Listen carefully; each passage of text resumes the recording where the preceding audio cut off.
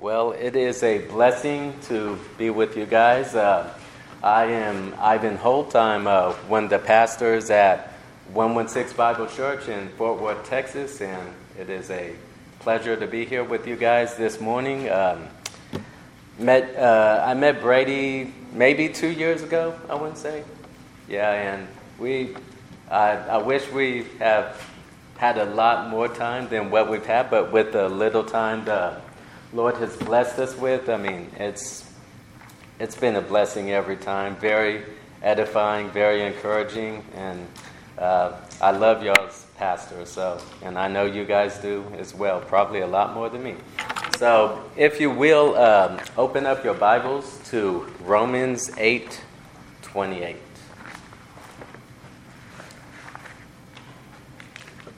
The sermon's entitled, God's Good Purpose for Your Life. Romans 8:28. And if you are able, would you please stand for the reading of God's holy word. The Apostle Paul writes, and we know that all things work together for good, to those who love God, to those who are the called according to his purpose. Father God, I thank you, for it is such a pleasure to open up not the word of a man, not even the word of the Apostle Paul, but the very God-breathed word from your heart to ours. Father God, I pray that everyone in this room, including myself, starting with myself, that we would treasure this book more and more. As David says, it is to be desired above gold, yes, much fine gold. And he rejoices in it as much as in all riches, O God. Now I pray that you would help this weak vessel of dust. You would help me to proclaim your word for the benefit of everyone in this place. Give them ears to hear. Father God, as Jesus tells us, we are in a war zone right now as the birds, the demonic forces are here to pluck up the word. I pray that you restrain them, Father, and that your word would run swiftly and be glorified and speak to everyone in this place. In Jesus' name I pray. Amen. You may be seated. So, you guys have probably heard before, God, he loves you and has a wonderful plan for your life. Well, that isn't much encouragement unless you know who the God is, who loves you. And you know something about that plan for your life. And you know that God that has that plan for your life is not someone who makes plans and then his plans get thrown off and has to go to a plan B. It isn't a God who is like, well, before I had this plan for you, but see, now you sinned. So I can't do that for you anymore. That's not our God. And this is what this verse teaches us today about God. This is probably one of the most popular verses, but also I believe it's one of the most misunderstood verses. And even when you do have an understanding of the verse, I believe many times we really have a hard time believing what it says. So my prayer is that God would take this word, and you would not hear my voice. You would hear the voice of God. You would hear the voice of Christ proclaiming it to you. So, God's purpose for your life. Concerning God's purpose for your life, there are 3 things at least we see that this verse teaches us. First of all, we have to know something. It says, and we know that all things work together for good. Second of all, you have to believe something. You have to believe all things work together for good. And lastly, you have to be something or be someone. The one literally loving God and being called according to his purpose. So first of all, we have to know something. What is it about God that we have to know concerning his good purpose in our life? Well, first of all, our God is sovereign. Our God reigns. He rules.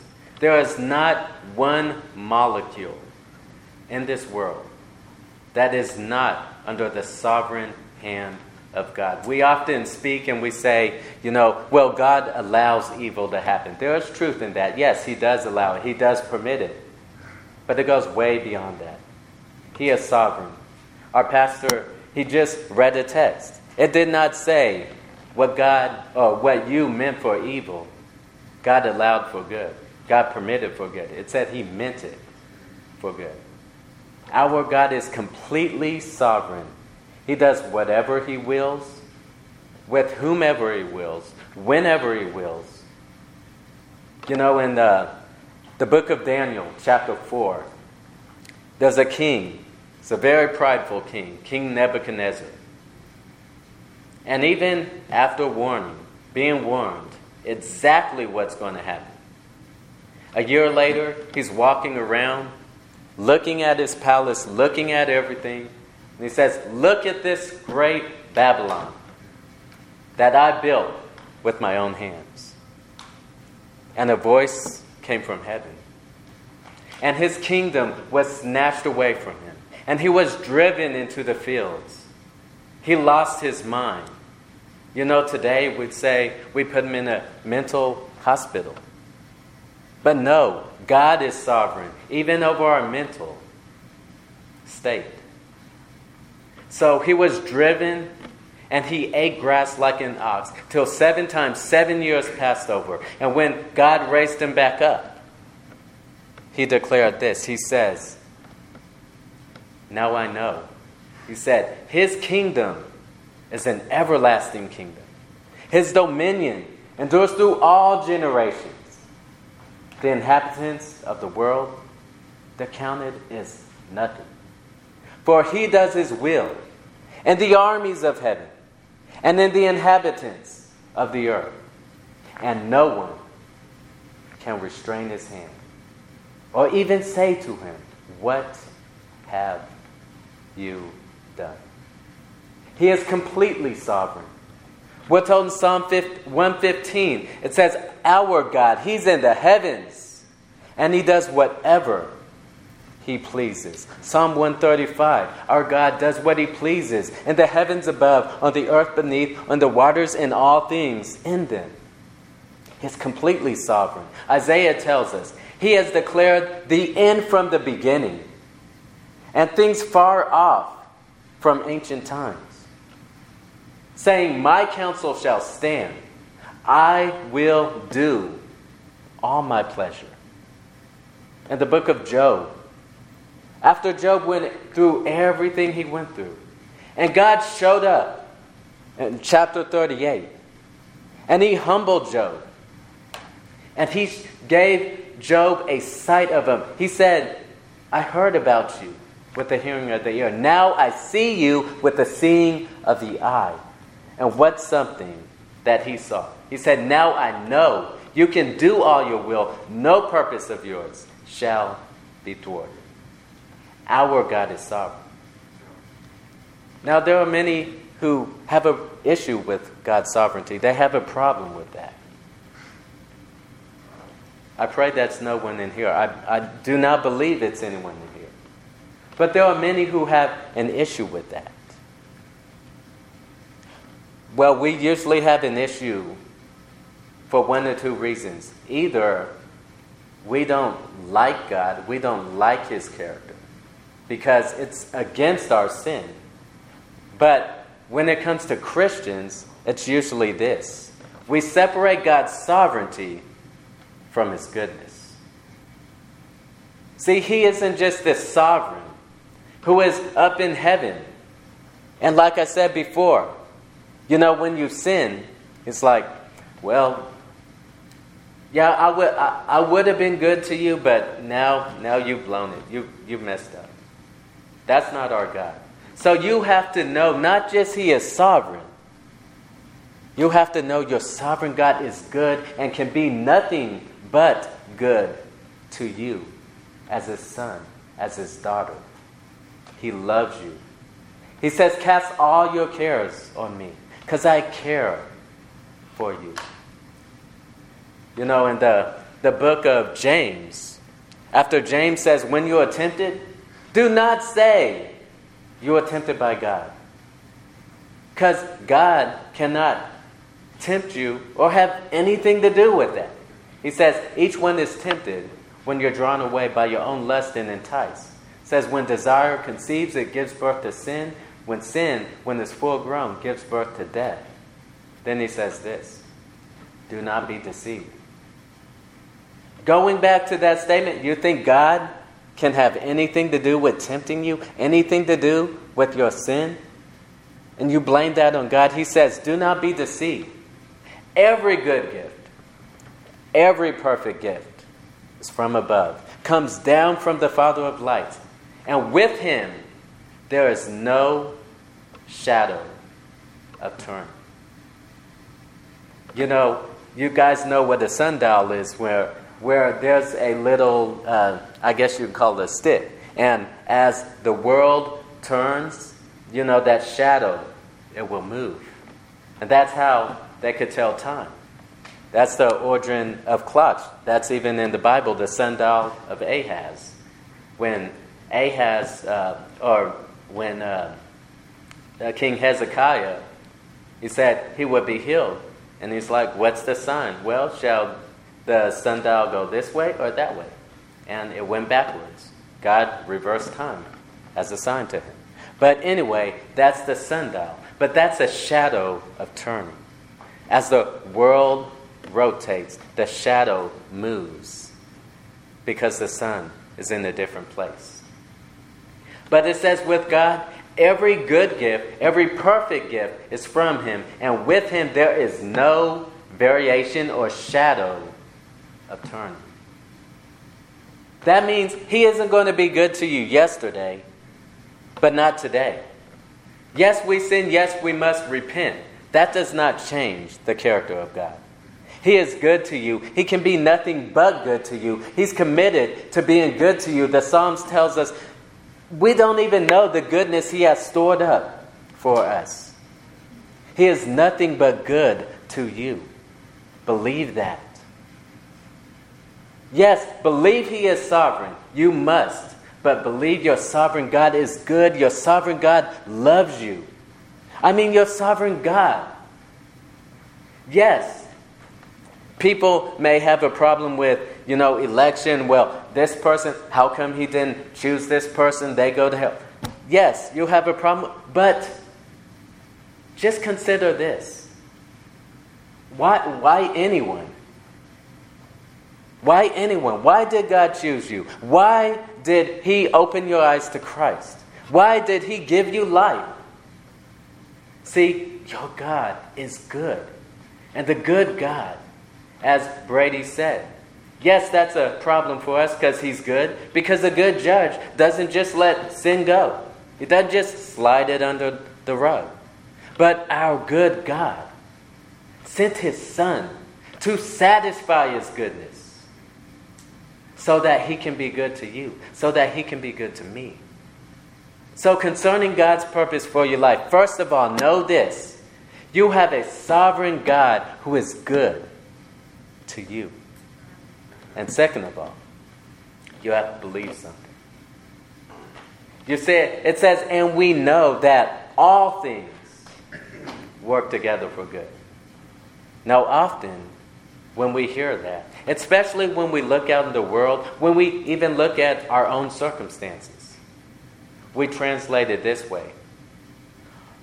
All the bad stuff turns out good for us. I mean, there's even a song. You took what the enemy meant for evil, and you turned it for good. It's actually not accurate. Back to Genesis, it didn't say, what you meant for evil, God turned for good. Your translation may say intended, it may say meant, but God had an intention. Before evil ever came into this world, God had an intention with it. He ordained it. There's a real sense that as a Christian, nothing bad can happen to you. You're like, that's hard to believe. It is hard to believe. Well, cry out with the Father, Lord, I believe, help my unbelief. And He helped that man's unbelief by casting out the demon out of his son. God is in the business of helping the unbelief of His children. Cry out to Him. But believe this, all things in your life, if you are a child of God, if you have been regenerated, if you have been given a new heart, a new spirit, all things in your life are good. They are nothing but good. You're like, this is painful. Well, yes, it may be painful. Well, just picture this. If a surgeon has a patient, and this patient has some poison going up his arm, just a few seconds from getting to his heart. And if it gets to his heart, then he dies. So what does the surgeon do? Well, I'm a good surgeon. I don't want to cause him pain. That's not what it does. He amputates that arm. Yes, it's painful. But was it not good? From the surgeon who is much wiser?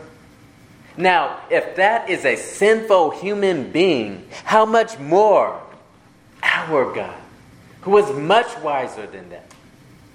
You can trust in Him, and all things in your life are good. No matter what it is. It has been ordained by God. It doesn't just happen. It has been ordained by Him. He doesn't just allow it. He meant it. He intended it for your good. But then, we have to define good how God defines good. If you look at the text, you'll see in verse 28, after it says, those who are called according to His purpose. What is that purpose? What is that good purpose? Notice verse 29 starts with a for. So here is an explanation. So what is God's good purpose to those who love Him and are called according to that purpose?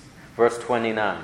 For whom He foreknew, He also predestined to be conformed to the image of His Son, that He might be the firstborn among many brethren. So what is God's good purpose for you? To conform you to Christ. That's God's good purpose. And if you are a Christian in here this afternoon, then, as we'll see in a minute, you have the same desire as God has for you. You want to be conformed to Christ. You want to be more like Jesus. You read the Gospels, and you see a response of Jesus. You're like, I wouldn't respond that way. You're like, but I want to. I long to be like Him. You want to be like Jesus Christ. You want to be conformed to Jesus Christ. That's God's good purpose. And no matter what you go through, It is good because it is conforming you to Christ. Paul tells us in Romans chapter 5, he says, you can glory or you can rejoice in your tribulations. Say, why do that, Paul? It says tribulations produce perseverance. And perseverance, character. And character, hope. James tells us, consider it our joy, brethren, when you fall into various trials. Like what? Why? He says, because trials produce patience. And let patience have its perfect work, that you are perfect and complete, lacking nothing. Peter tells us, he says, for a little while, if necessary, you are grieved by various trials. Why? That the genuineness of your faith, which is more precious than gold, that perishes, though tested by fire, may be found to the praise, honor, and glory of the revelation of Jesus Christ. So everything that comes into your life, it is good. It is conforming you to Christ. There is a real sense that we have every reason to worship God, to thank God for everything that comes into our life. Because everything that comes into our life is ordained by the sovereign God who is in control of absolutely all things. It's ordained for your good. And only for your good. To conform you to the image of Christ. Do you believe that? I know we all struggle to believe that. I struggle to believe that. I don't stand up here and say, oh, I got this figured out. No. I struggle to believe this. But we must believe this. And like I said, with the father of the child who was tormented by demons and threw him into the water and into the fire. And Jesus said, if you believe. And he said, Lord, I believe. Help my unbelief. Cry out to him. As I said, he's in the business of helping the unbelief of his children. So you have to know something concerning God's good purpose for your life. You have to believe something concerning God's good purpose for your life. But lastly, you have to be something. Or better yet, you have to be someone. So what type of person does all things work together for their good? I mean, is this general, just talking about everyone in the world? That God is just sitting up there and he's making everything work for good for everyone? Well, then we would have to say then everyone's being conformed to the image of Christ. And we know that is not true. The majority of this world, I would say, hates Christ. They hate God's good purpose to conform them into the image of Christ. They're like, no, I like my own image. I want to live my way. I want to do what I desire. Are all things working together for good for that person? Well, actually, it's just the opposite. All things are working together for their bad, for their destruction, for their condemnation. You're like, how? I mean, the wicked are prospering. I mean, they have riches. Their lives are better than mine. They're at ease. Well, as we go through the scripture, we see in Psalm 73, Asaph has a little problem with that. Until he goes into the house of God. And he says, then I recognize their end. God has set them in slippery places. It's almost as if he's saying, yeah, all their ease, all their prosperity, they're like weights dragging them down the slippery slope to their own destruction. And the book of James, talking about the rich, the wicked rich, because of course there is nothing wrong with being rich.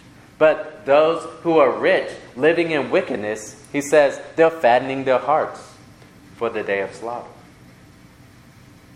In Isaiah chapter 17, when Isaiah is condemning the judgment upon Damascus, he says, because you guys have forgotten the Lord and have not been mindful of the rock of your salvation, you shall plant foreign plants and your seedlings shall grow. In other words, I'm going to make you prosperous. It's like, what? That's judgment? But you keep going, next verse. But in the end, it will be utter destruction. So see, for the person who does not or is not the person we are about to describe, all things are not working for their good. They're working for their destruction. I don't believe that's anyone in here today, but if it might be, in all things, you may say, well, my life is going good. You know, like in Thessalonians, saying peace and safety, living your own way. Do not be deceived.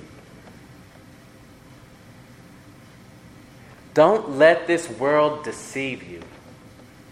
If you do not, as we'll see, if you are not loving God and being called according to His purpose, all things are not working for your good. But you can repent. But you can turn from that. You can recognize the state you are in. And you can turn from that. See, God is merciful. Our good God, He's a merciful God. Jesus said, he who comes to me, I will by no means cast out. Come to Him. So what kind of person does all things work together for their good? So we see to those, and they're both present active verbs. So it's not those who love God, it's those loving God. Not just those called according to His purpose, those who are being called according to His purpose. So the word love here, now first of all, this isn't two different people. It isn't saying there's people that love God, there's people that are called according to His purpose. Rather, you can put it like this. Those who love God are loving God and are loving His purpose for their life, to conform them to Christ. So now we have to say, okay, what does it mean to love God? Do I love God? How do I know if I love God? Well, the word agape, it's used many, many times in Scripture. If we strip the word down, at its root, it really means a preference. A preference. Do you prefer God over this world? In the book of 1 John, talking about preferring the world, it says, do not love this world, nor the things in the world. If anyone loves the world, the love of the Father is not in him. For all that is in the world, the lust of the flesh, the lust of the eyes, the pride of life, are not of the Father, but of this world. And the world and its lust are passing away, but he who does the will of God abides forever. Do you prefer this world?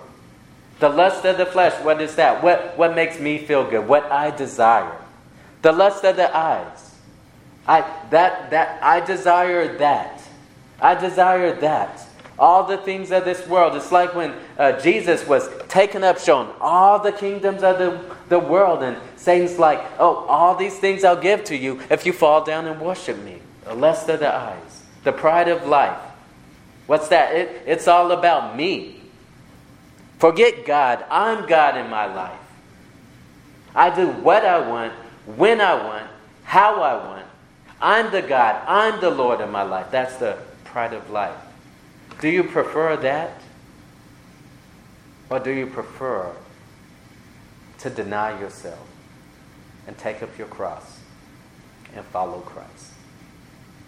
Jesus says, if you love your father or mother more than me, you're not worthy of me. If you love your son or daughter more than me, you're not worthy of me. If you do not take up your cross, follow me, you're not worthy of me. If you live to save or preserve your life, you will lose it. But if you lose your life for my sake, you will keep it. So what is it you prefer? Even your closest relationships are not to be preferred above denying yourself to live for Christ. This is what it means to love Him. Do you love Him?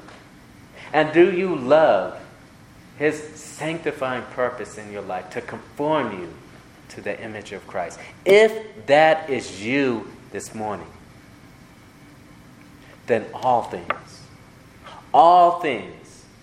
I don't care what it is you go through, at any time in your life, all things work together for your good. But perhaps you're in here this morning and you're like, I want to love God. Maybe during the time I'm preaching this sermon, something has happened. And you came in here and you really could care less about God and His purpose for your life, being conformed to Christ. But something happened and you're like, I need to love Him, but I don't. Or perhaps you're in here and you're like, well, I mean, I know I have some love for Him, but there are other things I prefer over Christ. My family, I prefer them over Christ. I mean, there's some small love for Christ. But either one, what are you to do? How do you grow in your love for Christ? I mean, do you say, okay, I'm going to read my Bible. And after I read my Bible, I'm going to love Him more. Or do we say, I'm going to go to church more. I'm going to hang out with His people more. I'm going to pray more. And then I'll love Him. Well, all of those things can be helpful if they are means to an end. If you go to those things, that will not help you love Him. Not one iota. Not one bit. So, how do you grow in your love for Christ? Rather, for the love of God to be poured out in your heart for the first time? Or for the 1,000th time after it has come almost to nothing? Well, back in Romans chapter 5, after he speaks of God's sanctifying purpose through our tribulations, he says, hope does not disappoint. Why? He says, because the love of God is poured out in your heart by the Holy Spirit, which is given to us.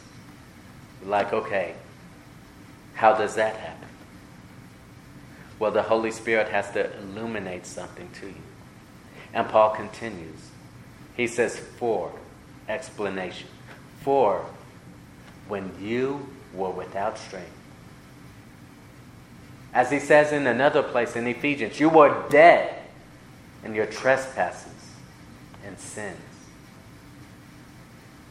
You couldn't make a decision for God if you wanted to. You hated Him. You did not love God. You did not love His purpose. Every baby that comes from the womb, there is not one who comes out of the womb, I want to be conformed to Christ. That's not going to happen. You come out of the womb and you are selfish. You talk about the pride of life. That's what you see in every delivery room. It's all about them. And as they grow, you see it increase and increase and increase. So what has to happen? What has to happen? As Paul said, when you're without strength, in due time, just at the right time, Christ died for the ungodly. He says, scarcely will one die for a righteous man. Though for a good man, one may dare to die. But the problem is, none of us came into this world righteous or good.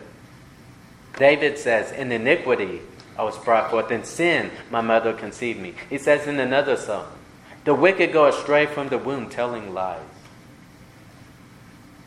And then as we go on in our life, we don't get better. We actually get worse as our sin manifests itself. So, scarcely will one die for a righteous man. But we weren't righteous. None of us were. There was none righteous, no, not one. Though for a good man, one may dare to die. But there was none good, no, not one. But God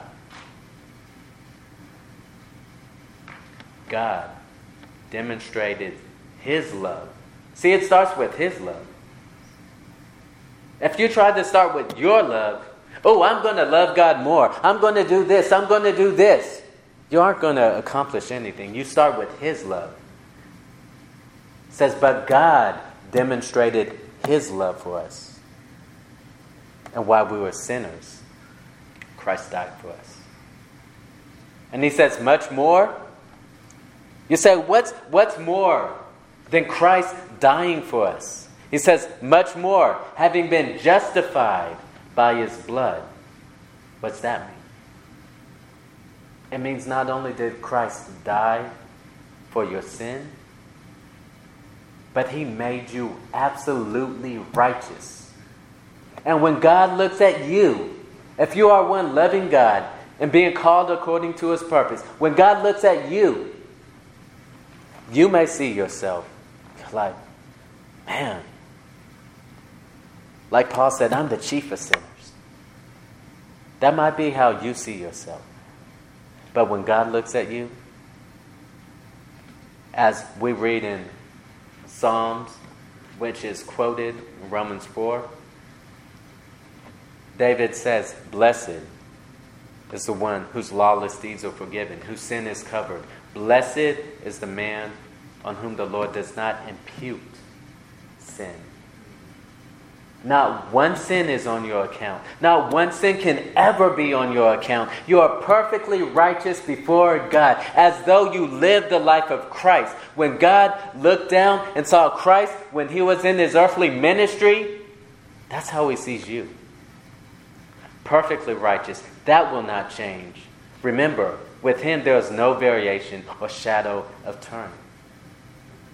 So much more than just your sins being forgiven, you have been made absolutely righteous with a righteousness that you can't even comprehend. In the book of Job, we're told that God's righteous standard, He says, He even charges the angels with error. So you have a righteousness that is above sinlessness. How does that work? I don't know. But the Bible declares it. So much more, having been justified or made righteous by His blood, you shall be saved from wrath through Him. As Brady spoke of earlier, that Jesus Christ, He took upon Himself the wrath, the infinite wrath of the Almighty God when He hung on that cross.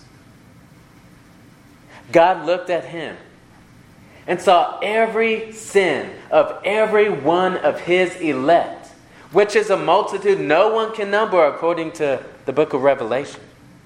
Every single sin in thought, word, or deed for all ages were put on Christ, and He suffered more hell than any sinner ever will, because His wrath is infinite. And being infinite, that means that every sinner that goes to hell for all eternity, if they're there 10 billion times, 10 billion ages, they will still be choking on the first molecule of the cup, the wine cup of the wrath of God. But Jesus Christ swallowed it up. Swallowed it completely and said, it is finished. And there is no wrath remaining for you. And He says much more. You're like, wait, it gets better? He says much more. He says, while you were enemies, you're reconciled to God through the death of His Son.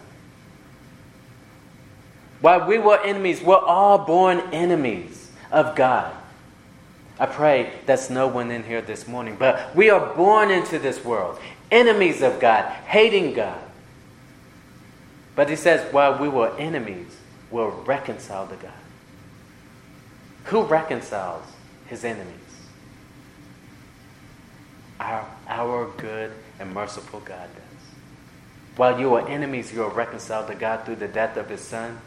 Much more, you shall be saved by His life. The writer of Hebrews puts it this way. He is able to save to the uttermost those who come to God through Him, since He always lives to make intercession for them. So how is the love of God poured out in your heart? How do you become one who loves God and loves His purpose in your life? You go back to the cross. You go back to God's good purpose. You know, you say, it's hard for me to believe that all of this evil is meant for good. Do you not realize the greatest evil ever committed in this world was the greatest good ever? As Peter says, it was according to the predetermined purpose of God that you took Him by lawless hands and crucified Him. And just as the statement Joseph made, said what you meant for evil, God meant for good. So according to God's good purpose for your life, you have to know something. No, you have a sovereign God that is only good to you. You have to believe something. Believe that all things in your life are working together for your good by that sovereign and good God. And you have to be something. Be one loving God. And one loving His sanctifying purpose for your life to conform you to Christ. And therefore, one loving the gospel, embracing the gospel, and having the love of God poured out in your heart by the Holy Spirit He has given to us all. Let's pray.